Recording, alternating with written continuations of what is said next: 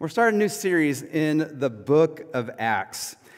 What an important book for the church. It's an important book for the church because we see the church being established. We see the church that's growing, that grows from Jerusalem. It grows into Samaria, and it goes to the ends of the earth. And today we are still seeking to plant churches to see the gospel reach every nation, tribe, and tongue. It's important because we see the expansion of the church, but we also see how we are to relate to God. We see how people who were Jewish, who all they knew was kind of the Jewish way of relating, the way of the Old Testament, how they came to worship God after Jesus had died, after he became the sacrifice, and after he ascended to heaven. How do they worship God? Jesus talked about it early in the Gospels when he says that it's like new wineskins, right? You don't put new wine in old wineskins, right? You put it in new wineskins. And he's talking about this here. How do we worship Jesus in a new way after he's already resurrected? That's for the Jews. For the Gentiles, how do they worship Jesus, given that they had worshiped other idols? They had pagan idolatry. They knew their culture. How do they come into a relationship with Jesus, and how do they worship? What does that look like? It's an important book for us to look at, to spend some time and just see how the church grows, how it flourishes. So why are we studying this book? All right, for us, why are we studying it right now? I believe it's an important book for us as we have been establishing who we are as a church, our mission, right, to make the name of Jesus known. We want to proclaim Jesus everywhere, right? Our vision is to seek God's kingdom, all right, to see his kingdom be established here on earth as it is in heaven, to see his will be done, to love those people that God has put in our life, right, to bring the gospel to the lost, to love the vulnerable, to make a kingdom impact, to be people who are guided by empathy and compassion and love and forgiveness, who walk in faith. So that's what we desire to be as a church, and that's what we see in this book of Acts. We see a church that is empowered by the Holy Spirit. They are walking with the Holy Spirit, that the Holy Spirit is leading them and guiding them. We see a church that is growing. It's messy. We'll get into some of that. We'll see some of the mess that happens in the church, but it's alive. It's caring for people. It's loving each other. It's being led by the Spirit to take the gospel to the world. So there's much that we as a church can learn from this book. So for the next few weeks, we'll be looking at this book. We'll take a break in the summer. We'll come back to it in fall, and we'll finish it up in 2025. So don't worry. We'll kind of intersperse it throughout the next year or two. But we want to take our time to really see what does a Spirit-empowered church looks like, and how do we follow the mission that God has given the church and the one that he has put on our heart. But today, we'll take just this morning to do an introduction, to kind of give a picture of this book, of this great book that Luke wrote us. So that's what our mission will be today, right? Who is Luke, and who did he write this book to? Just a couple things about him. First off, Luke is not one of the 12 disciples. Sometimes we think he is. He plays a prominent role. He wrote a gospel, the Gospel of Luke, and he wrote this. Fun fact, did you know that he wrote most of the New Testament? All right? Paul wrote most of the books, but Luke wrote most of the words. So he has a strong impact in the gospel story. But he is not a disciple. We actually don't even know when he really entered the picture, when he came to Christ. Was he there at Pentecost? Was he part of the church at Antioch? We do know he worked with Paul. He worked with him on his missionary journeys. He helped plant churches. And he was there with Paul when he spent his time in Rome, probably his last days. Paul calls him his beloved physician. So not only did he care for the church, he cared for Paul and his body as well. He was a doctor, and he used his skills to care for the body and the soul. But when he writes the book of Luke, he is writing to give an account of Jesus' life. He says, I've carefully investigated the events of Jesus, and I'm writing an orderly sequence so that you may know the certainty of the things that Jesus did. So he's investigating, he's pulling it all together, and he's talking about Jesus, the life of Jesus. And in his gospel, Luke, it starts with the birth of Jesus, and it ends with his ascension to heaven. But then he starts the book of Acts. And he says this, he says, I'm continuing my story of Jesus and how he went up to heaven but left the Holy Spirit with his apostles after staying with them 40 days and speaking to them about the kingdom of God. So this is a continuation of the gospel, saying that even though Jesus has ascended to heaven, that the work of Jesus, what he is doing, still continues to this day. It continues through the Holy Spirit with the apostles as they continue to shed light and spread the story of the kingdom of God. So we know this book as the name Acts. Maybe in your Bible it says Acts of the Apostles. If you kind of looked at the title, it might say that. The funny thing is that it's really the story of one apostle. If you think of the apostles as those 12 who followed Jesus, it's really the story of one person, Peter. He's the one apostle, so it's kind of Acts of the Apostle Peter. He plays a very prominent role in those first 12 chapters. Certainly the other disciples, the other apostles kind of have a moment here and there.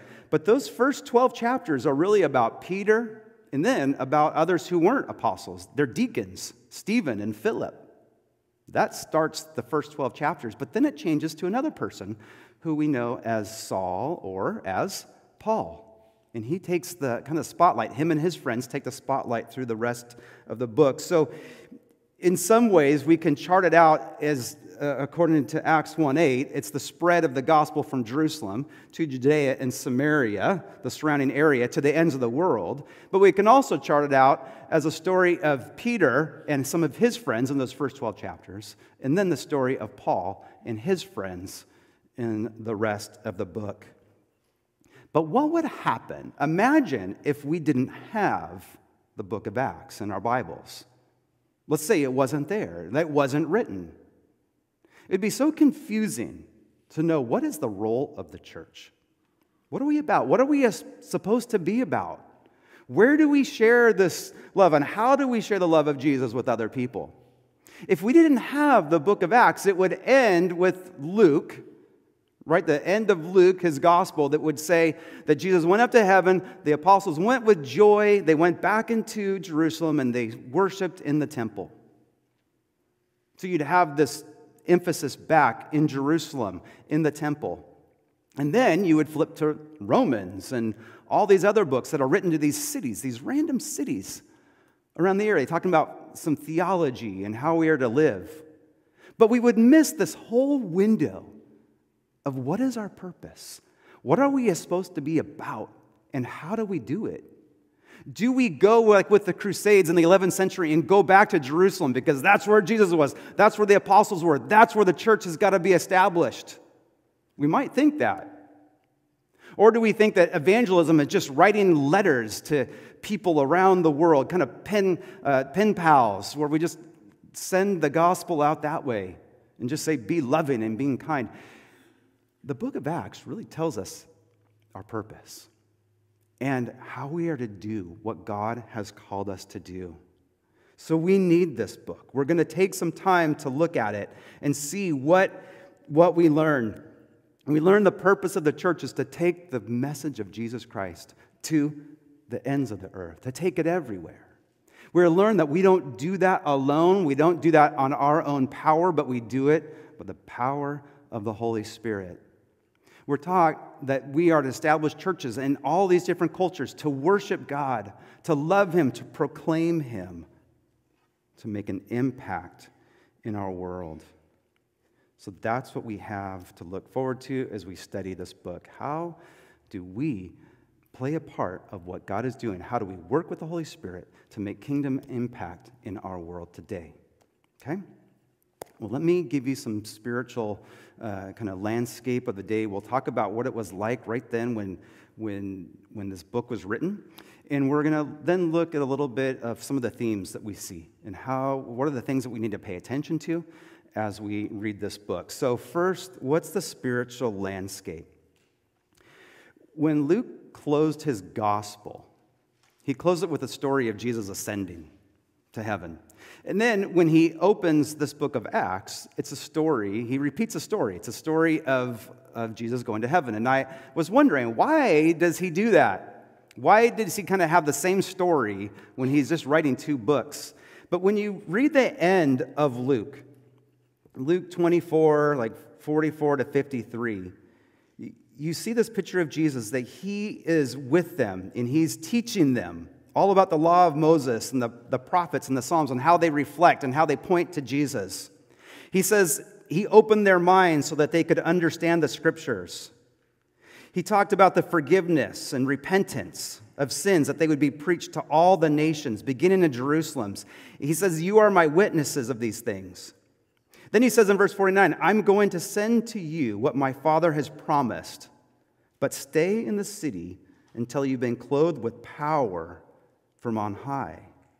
And then he led them to the vicinity of Bethany. He lifted his hands and blessed them, and while he was blessing them, he left them and was taken up to heaven. They worshiped him. They returned to Jerusalem with great joy, and they stayed continually in the temple, praising God. So you have this picture of Jesus continuing to impart his wisdom, continuing to teach them the scriptures, saying, here's how you see me in the scriptures. Then he says, you're going to be my witnesses, but I need you to wait. Remember that? He says, wait for the promise that my Father will give to you. It's a strong hint that this story is not done. That when Jesus died and we ascended to heaven, that this is just the beginning of a new story. We have to pivot on how we see the scriptures unfolding. That it's not going to be directly with Jesus now because he's ascending to heaven, but we pivot to see that this story is about this promise that God has said, I'm going to give you. So his gospel ends with this hint of this promise that's going to come, that's going to give power and going to help them be witnesses. So then, when he starts Acts, he starts it in a similar way. Jesus gave many convincing proofs that he was alive. He appeared to his disciples for 40 days. He spoke to them about the kingdom of God. And it says this in verse 4, on one occasion, while he was eating with them, he gave them this command, do not leave Jerusalem, but wait for the gift my Father has promised. So there it is again, right? Wait for this gift that my Father has promised, which you heard me speak about. For John baptized with water, but in a few days you will be baptized with the Holy Spirit. There it is. There's the gift. That's where the story pivots, on the Holy Spirit. Well, then they were gathered around him. They asked, Lord, is this the time that you're going to restore the kingdom to God? They had heard him talk about the kingdom. They knew that he was the king. They had read the scriptures. They saw this kingdom language. They said, well, is now the time? Now with the Holy Spirit coming? He says, it's not for you to know that. Here's what you have to pay attention to. You will be my witnesses. And you will go out of Jerusalem. You will go into Judea, into Samaria, and to the ends of the earth to proclaim the kingdom of God. And then he was taken up from their very eyes with a cloud that hid them from their sight. So Jesus was with them for these 40 days. He'd been talking to them. He'd been preparing them. And he says, here's what I need you to do. You want to get busy. You want to establish the kingdom of God. But what I need you to do is go back to Jerusalem and wait. Wait for the Spirit. We don't have a lot of details about what had happened during these 40 days. We know that Peter was restored. We know that Thomas and his doubts were kind of figured out and taken care of. But he was with them. He was reminding them. He was encouraging them to continue to go on this mission, to keep looking for this promise of the Holy Spirit. And even at the very end, they still were kind of confused on what this was going to look like.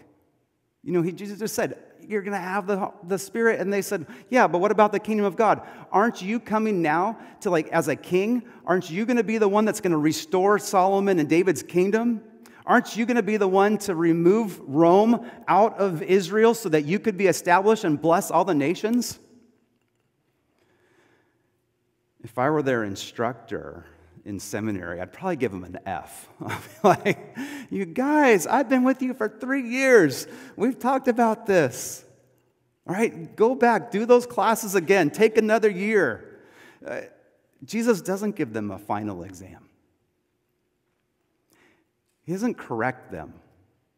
They still have their questions, and he doesn't really answer their question, right? He says, you don't need to know about that. But here's what I need you to do. I need you to know what I'm calling you to. I'm calling you to something great. You're going to take the gospel story around the world, but you're not going to do it alone. You're doing it with the Spirit. Not on your own authority, not on your own power, but with Him. You know, it's kind of comforting to me that the disciples didn't have it all figured out. That they still had their questions. And it's interesting to me that Jesus doesn't just sit down and correct them and teach them all the right things. He lets them have these questions. And I know for me in my life, I've got questions, and I'm sure you do too. Sometimes these questions get answered. Sometimes we can figure them out through the help of the Scriptures with other people. But sometimes there's no good answers. The church, we've been reading through the Bible over the last 2 years. We're continuing, and we're in the book of Job right now, and we just finished it. But this reminds me, in Job, Job is asking all these questions, these like legit questions. He is suffering greatly, and he's asking these questions about God, about justice. He's saying, I have been a righteous person. Why am I suffering? And at the end, God answers him, but he doesn't really answer his questions. He just says, if you think you know so much, do you want to do this? Do you want to rule this place? He says, it's not always black and white. It's not always 1 + 1 = 2. There's a lot of nuances in here. But don't worry, I've got it. I'm taking care of it. And that's where Job just says, okay, I'll shut my mouth. I don't need to ask any more questions. I trust you. I trust you. I'll follow you. And I know sometimes in life we have our questions too. And sometimes we get the answer, sometimes we don't. But will we follow? The disciples, they had their questions, and they didn't get it all figured out, but they said, we're going to continue. We will follow. We will wait. And so we see this, even the spiritual kind of condition, the spiritual landscape of the disciples is questions. They have their questions. They're not figured out. But Jesus tells them, he says, before you go get busy, you need to go to Jerusalem and wait. And that's something we don't like doing. We don't do that very well. Especially in our culture, we like action. We want to move. But the church starts with waiting for the Spirit.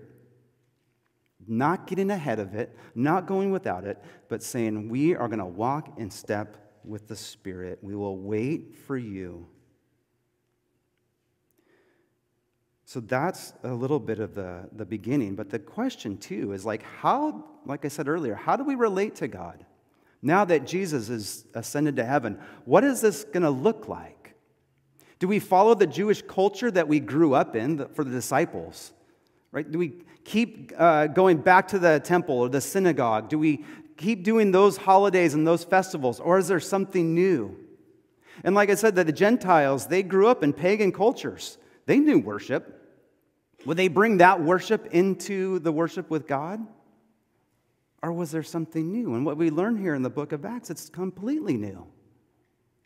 That we don't bring these things into our relationship with God, but God brings these things in His Spirit into all these questions. How we handle money, how we handle relationships, how we worship Him. In short, we are learning how to worship God in spirit and in truth. Not in culture, not in tradition, but in spirit and in truth. And we're going to see there's a lot of freedom as we see the book of Acts unfolding. A lot of freedom. In the Old Testament, there was so much prescription on how to worship God. How to worship, where to worship, when to worship, what clothes you would wear to worship, what the structure looks like. Right? The whole Old Testament is defining what food to eat, when not to eat, all those things. But when you get to see the church grow, you don't see those things anymore. Doesn't tell us exactly what worship songs to sing and what instruments to play and all of those things, where to meet, where not to meet. We're given the freedom as we walk with the Spirit as He leads us to taking the message to this world. Okay, so that's kind of the spiritual landscape. Now let's talk about the outline of Acts. Let me share with you just a little bit of how, when you're reading Acts, some of the things to look for. And this might sound familiar. I hope it sounds familiar to you. All right? As the story kind of begins, there's 11 disciples. Remember why there's not 12? One of them betrayed Jesus. All right, Judas, he hung himself, he died, and now there are 11 disciples. And as the story begins, they're waiting, they need one more person, right? They add a disciple, but that's not the person they're really looking for. What they really need before anything happens is the Holy Spirit. And the Spirit will come to them. And that's where the church is born. But what I'm hoping that you see is that you know the story of the Gospels. And I want you to see how the story of Acts just overlays the Gospels just so perfectly. That if you get the story of the Gospels, you will get the story of Acts.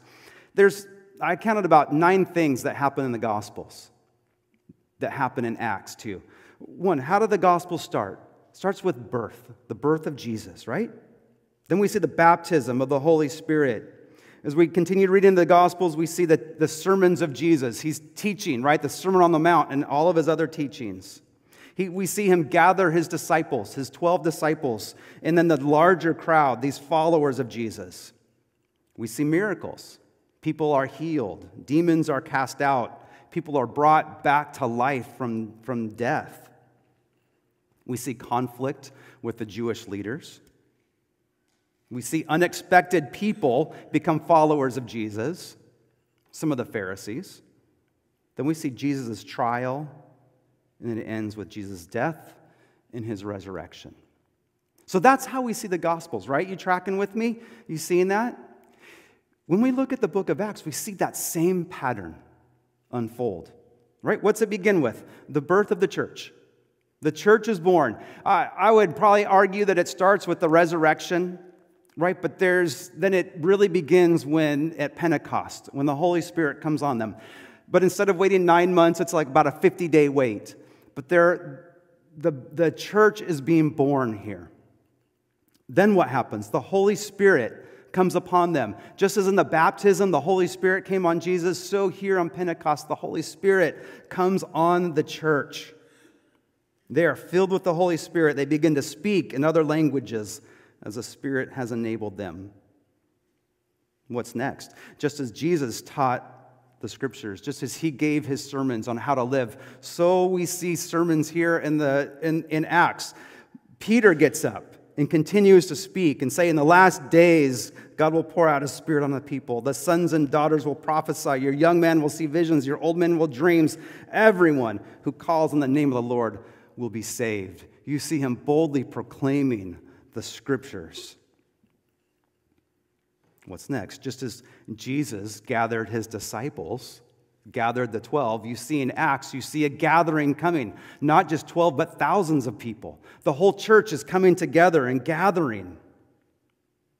When Peter preached his message, those who accepted his message were baptized. 3,000 were added to their number that day.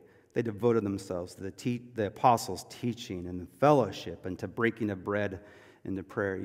You see this group coming together that would grow and grow. Jesus did miracles, but so did the apostles. Peter healed the lame man. Tabitha, she had died, and Peter raised her to life. A little boy named Eutychus fell out of the window when Paul was preaching. He died, but he was brought back to life. So we see a lot of these same miracles that Jesus was doing, we see the apostles doing as well, even to bringing people back from the dead. But then we see conflict. Jesus had conflict with the religious leaders, the Sanhedrin, the Pharisees. But we see the same kind of conflict happening with Peter getting in trouble with the Jewish leaders, but Paul getting in trouble with Roman leaders as well. All kinds of conflict. They were threatened, they were jailed, they were beaten, they were killed for their faith.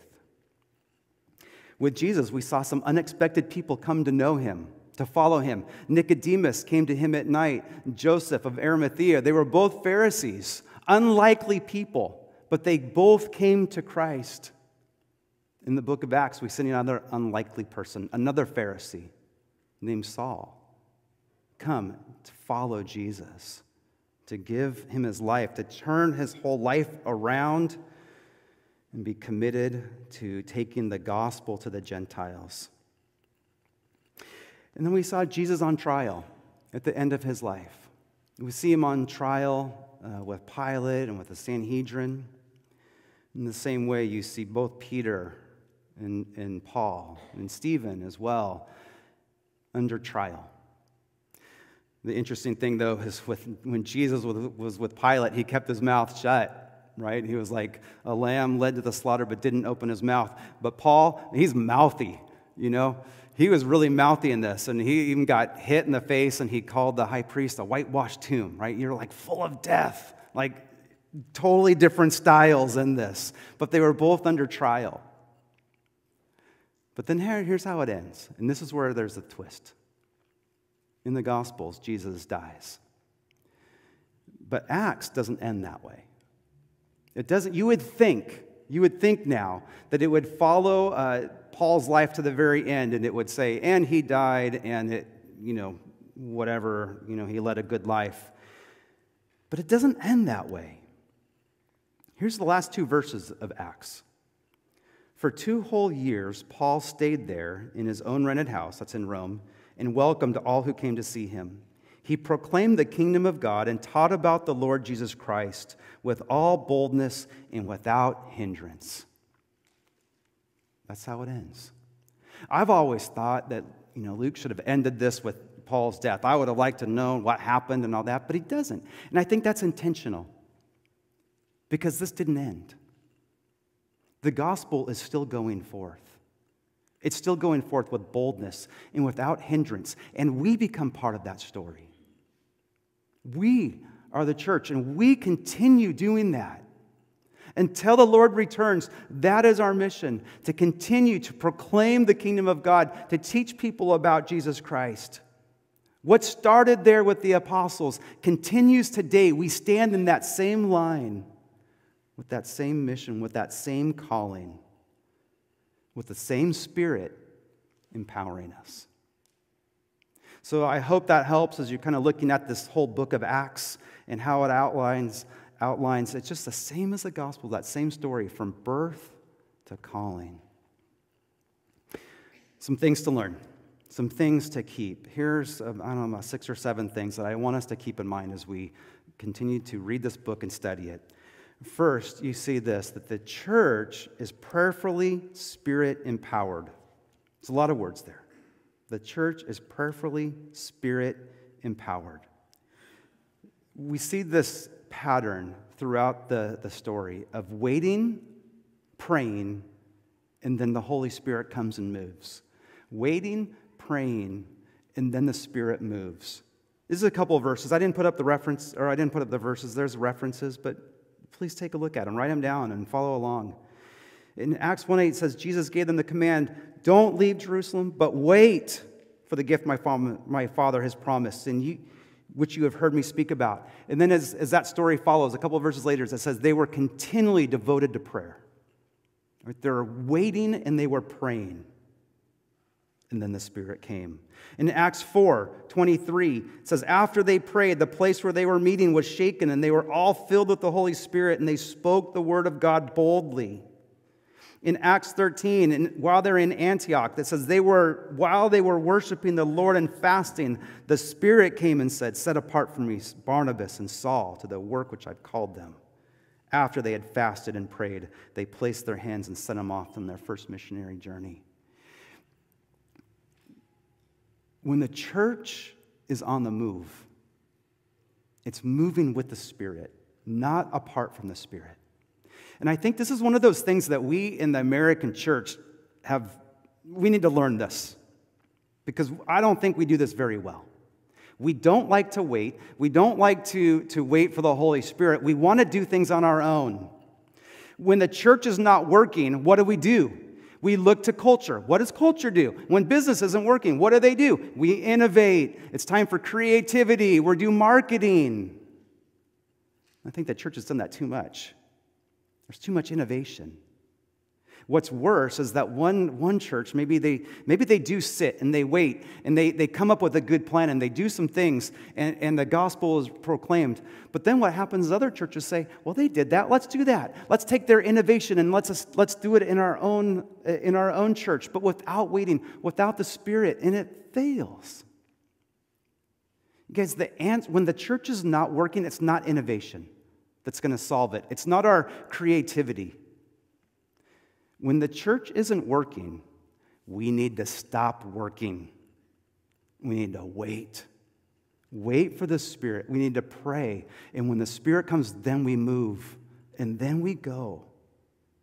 The church, we've got to be prayerfully Spirit-empowered. Okay, that's an area of growth for all of us. But that's one thing we learn in the book of Acts. Here's another. The church fights for unity. The church fights for unity. What I love in this story is it's not just these perfect relationships. There's passion. And sometimes the passion it adds some conflict. Between Peter and Paul, the two main people in this book, there's some passion and there's some disagreements. Paul and Barnabas, these two missionaries, some disagreements.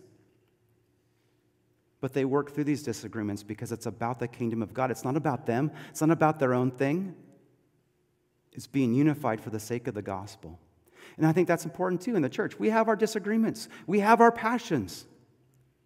Someone really likes local outreach. Someone likes missions. Someone likes the Bible study. Someone likes the worship series. And we all kind of navigate to put these things ahead of one another. But it's about unity in the Spirit, working together.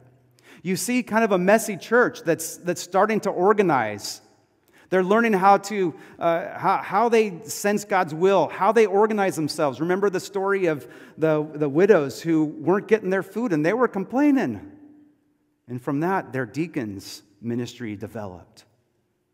So we see the church organizing. We see elders coming into the picture, learning how to follow the Lord and to lead the church. But all of this is in unity for the sake of the gospel. What else? We see the church uses spiritual gifts to proclaim the kingdom of God. I love this. We see all the people in the church coming together, using their gifts, worshiping, eating together, praying together, loving each other, caring for each other. We see the church in Jerusalem selling a lot of their land and a lot of their possessions to care for one another.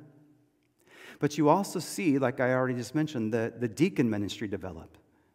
This is one of those areas where the apostles were trying to take the gospel everywhere, but they were trying to also care for the ladies in their churches who needed the food, and they were just going crazy. And so they called on the Lord, and the Spirit gave them these disciples. But what's interesting is these disciples grow in their calling. There's two of them in particular, Stephen and Philip, that they're called to serve and to take care of the needs of the congregation. But we quickly see them moving in their gifting, in their calling. They become evangelists. Stephen is the first person to die for his faith, not because he was serving food, but because he was proclaiming the gospel. And then Philip, he was serving food, but he's called to be an evangelist, and he takes the gospel to Samaria. He's the one that baptizes that Ethiopian eunuch. He moves to Caesarea, where he's an evangelist there. So you see the gifts that God He puts in the church, and sometimes they stay the same, and sometimes they change. See the fluid working of the Spirit and His gifting to the churches. And so today, this is an opportunity as well. We're going to have our fair here. There's an opportunity for you to serve, to use your gifts. And maybe you know what they are, and you know exactly what that calling is, or maybe you don't, but just take an opportunity. Take a chance. Try something new. Step out in faith and see, where can I serve where the Lord is calling me? Another one, the church learns how to worship God in the new covenant. Right? They're coming to understand what is just part of their culture and what is part of their worship. How do you worship God from my background? And we probably relate more to the Gentiles. We live in our culture. We live in this world, and we're just inundated with all the thoughts and all the thinking from this world. But we've got to take that stuff and we've got to put it before the Lord and say, how do I think and how do I live as a follower of you? Not just as part of my culture, not part of my tradition, but how do I follow you? And how do I hold on and hear the voice of the Holy Spirit teaching me how to use my money? How do I be sexually pure before you and honor you? What do I do with the power that is around us? How do I use that to serve you and not hurt other people? All these things the church is learning, and those are things that we have to learn too. We have to grow in those areas. A couple more. The church is for all people, right? It's for all people, not just the Jews. We see that it goes to the Samaritans, to the Gentiles. And it grows geographically, but with that, it grows ethnically. There's all kinds of diversity that comes in, all sorts of ethnic diversity, but we also see just the other parts of our culture. We see the rich and the poor coming to know Jesus. We see a sorcerer coming to know Jesus. There's army generals, there's men and women, people of all kinds of backgrounds that are coming and filling in and becoming part of this church as we grow together, and how we learn to put away those things and follow Jesus as he's leading us. So there's this beautiful diversity in the church. The church we see in Acts is learning evangelism. It's learning how to share the gospel. And this is new for them, because back in their culture, like in the Jewish culture, it was everybody comes to them. They come to Israel, and then they would share. They would be a light to the nations. But the nations would come to Israel, and then they would introduce them to God. But here, we don't see the people coming to the church. We see the church going out into these other communities, going out into the world to share the message of Jesus. What did they share? It's simple, actually. The beginning of the book, in chapter 1, verse 3, it says, Jesus was with them, with his disciples, and he spoke about the kingdom of God. And then we see that throughout here. Look at Acts 8:12. When they believed Philip as he proclaimed the good news of the kingdom of God in the name of Jesus, they were baptized. So Philip, what did he do? He proclaimed the good news of the kingdom of God and the name of Jesus, and then they believed. They were baptized. In Acts 19:8, Paul entered the synagogue. He spoke boldly there for 3 months. For 3 months, what did he say? He argued persuasively about the kingdom of God. In Acts 28:23, he witnessed to them from morning till evening, explaining the kingdom of God and how the law of Moses and the prophets taught, and tried to persuade them about Jesus. And in 28:31, he proclaimed the kingdom of God and taught them all about the Lord Jesus Christ with boldness and without an hindrance.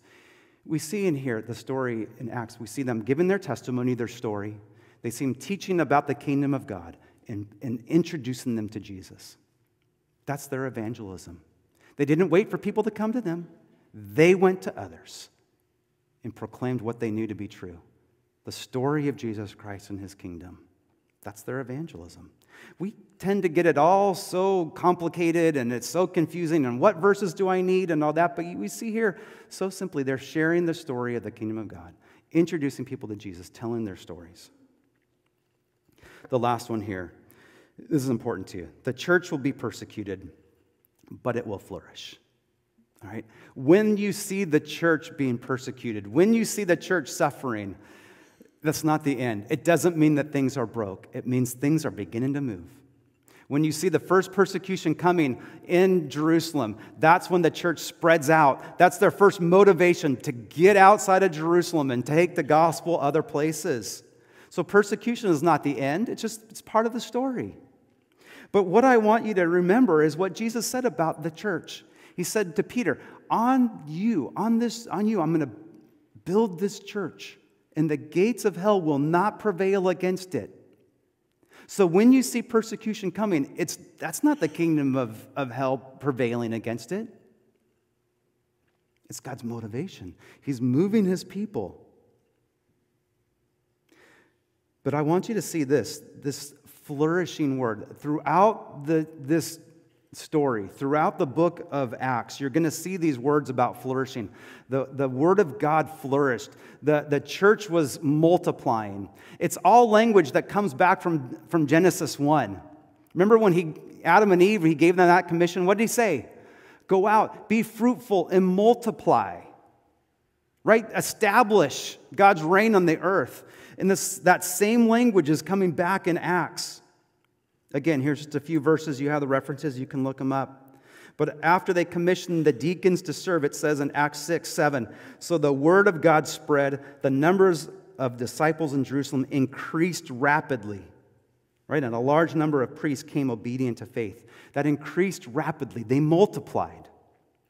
In Acts 9:31, then the church throughout Judea, Galilee, and Samaria enjoyed a time of peace and was strengthened, living in fear of the Lord and encouraged by the Holy Spirit, and increased in numbers. What was happening? Persecution. Peter was just put in jail. His life was going to be taken. James had just been killed. But during that time, the church grew. It increased in numbers. It flourished. Acts 12:24, but the word of God continued to spread and to flourish. Acts 16:5, so the churches were strengthened in the faith. They grew daily in numbers. And then lastly, Acts 9:20.